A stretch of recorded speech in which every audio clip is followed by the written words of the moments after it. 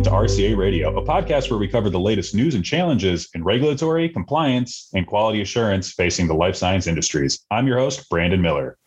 In this episode of RCA Radio, we'll be going over the medical device quality standard ISO 13485. Today, I'm joined by Jordan Elder, who recently joined RCA as the Director of Regulatory Affairs. Welcome, Jordan. Thank you very much.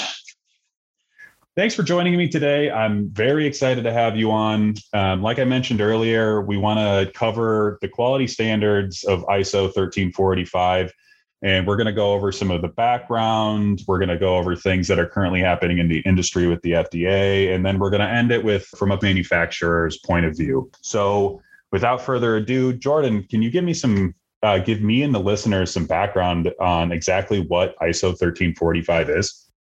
Certainly. So there are many regulatory authorities around the world, and a lot of them use ISO 13485. ISO is International Standards Organization, and they use this specific standard as a basis for your quality management system requirements.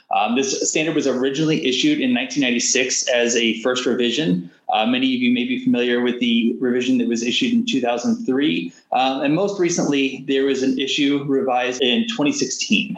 ISO 13485, and I'll keep it brief and without saying the 2016 for future, is specifically documents the requirements for a quality management system. And this is where an organization needs to demonstrate its ability to provide medical devices and related services that consistently meet the consumer and applicable regulatory requirements. So these organizations can be involved in one or more stages of the product lifecycle, and this includes design and development, production, storage and distribution, installation, or servicing of a medical device, and design and development or any provision of these associated activities.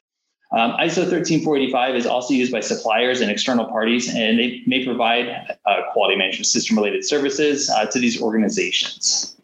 So the requirements of ISO 13485 are applicable to organizations regardless of their size and regardless of their type, except where it's explicitly stated in the standard. The processes required by the standard are applicable to the organization. So many of you may be familiar with ISO 9001. That's another quality management system. In comparison, ISO 13485 is specific to medical devices. And so may see car manufacturers or other manufacturers using 9001. 13485 is specifically designed for quality systems of medical device manufacturers. There are some subtle differences between 9001 and 13485, and you can find that in the back appendix of 13485. But specifically, documentation control, you're going to see that ISO 13485 is more demanding in terms of documentation. It does require the inclusion of regulatory documents in the system documentation. You're going to find that risk management focuses on the development of the documentation and requires a medical device manufacturer to maintain records of the risk management process during the medical device production throughout the entire product lifecycle. In addition, the standard requires medical device manufacturers to analyze consumer complaints and establish after-sales supervision of the conformity of the product to the declared quality that's stated. For your quality requirements, ISO 9001, customer satisfaction is kind of the mainstay or the hallmark of your quality-oriented culture. However, ISO 13485 focuses on the safety of customers, and in addition to the quality-oriented culture, establishes specific safety requirements during production.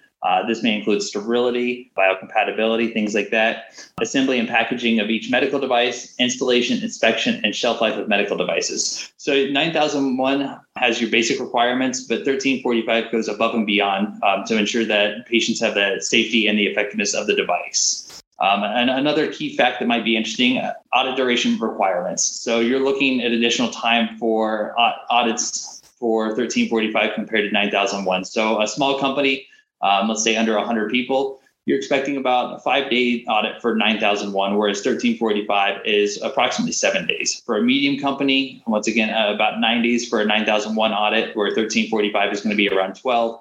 And if you have a large company, over 200 people, and obviously this is subjective when I say large, but you're expecting about an 11-day audit for 9001, whereas 13485 is going to be around 14 days. Wow, it's amazing to me how much of a difference there can be in the times the audits take when you compare them to 9001 to 13485. But it does make sense considering that these products are going to the people and we have to make sure that these products are safe. Certainly. The most important thing is safety and effectiveness of these products and making sure, like as you said, that they are safe for the consumers.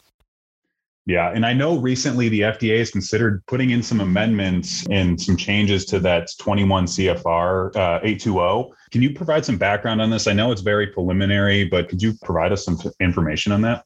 Certainly. So since around 2018, FDA has been working to align its quality system regulation. They felt it was a little outdated and not keeping pace with current technology. And so they were looking at a way to merge this with ISO 13485, which is more current and up to date. And the goal was to reduce the burdens on medical device companies, global products that face different international regulations and are required to have multiple quality systems based on where they are marketing their product. So on February 23rd of this year, the FDA issued their proposed rule to amend the current good manufacturer practices requirements of the quality system regulations. So this is what your 21 CFR 820 you mentioned. And the intent is to harmonize and align more closely with these international requirements. So FDA proposed to do so primarily by incorporating the 2016 edition of the ISO standard for medical devices. And through this rulemaking, the FDA is also proposing additional requirements that help connect and align ISO 13485 with existing requirements in the FD&C Act. This will include making conforming edits to 21 CFR Part 4 to clarify the device CGMP requirements for combination products as well. So I think the big question on everybody's mind is, what does this really mean for me, and what are the main differences? So I would highlight that one of the most notable differences between our current CFR and ISO 13485 is the risk management requirements that are integrated through 13485. There are risk-only specific requirements in the QS regulation as it relates to risk analysis, and ISO 13485 is more comprehensive. When looking at the differences side by side, you're going to find that design controls are a little more robust. You're going to have, whereas 820.30 design controls is listed, the 21 or ISO 13485 has got planning of product realization, customer related processes, review of requirements related to product, and design and development. Purchasing controls is a little more robust and has a little bit more. They've got the purchasing process, purchasing information, verification of purchased product. And some of this is expected with FDA, but it's not explicitly stated. Production and process controls now are going to include human resources, infrastructure, work environment and contamination control, control of production and service provision, validation of processes for production and service. So it's going to be a lot more comprehensive, and it's going to be somewhat more state of the art than what we're currently used to with 21 CFR 820. Yeah, and a reminder for our listeners too that this is still preliminary and the FDA is still accepting comments. So if you have any comments or would like to talk about this further, please reach out to us after this podcast. Certainly. I would like to point out that FDA is accepting comments until May 24th of this year. And as we mentioned earlier, this is the proposed rule. And so the expectation is that FDA will take those comments, they'll review the feedback, and at some point in time, likely a year, maybe a year and a half, depending on what their workload and burden is, they'll issue a final rule. And based on that, the expectation is that 1 year after that final rule is published in the Federal Register, that final rule will become regulation and is expected to be followed. So we're looking at probably a timeline of a minimum 2 to 2.5 years before device manufacturers will be expected to comply with ISO 13485 as part of the 820 QSR. So Jordan, running back a little bit from a manufacturer's perspective, how would they go about assessing their current quality system and their current ISO standards and making changes? Well, I'd be remiss if I didn't say reach out to us and we'll be glad to help. But with that being said, I think the best thing that manufacturers can do is start with a gap assessment. Identify where there are gaps in their quality system that don't align with 13485. And maybe the best thing to do is take a side-by-side approach, look at the requirements for 820 and list those out. So what are the quality system requirements? What are the design control requirements? What are those document control requirements? And list out next, what are those requirements within ISO, and find out where they don't quite fall within compliance for that criteria and go from there. That's probably the best approach, at least a good starting point, if nothing else.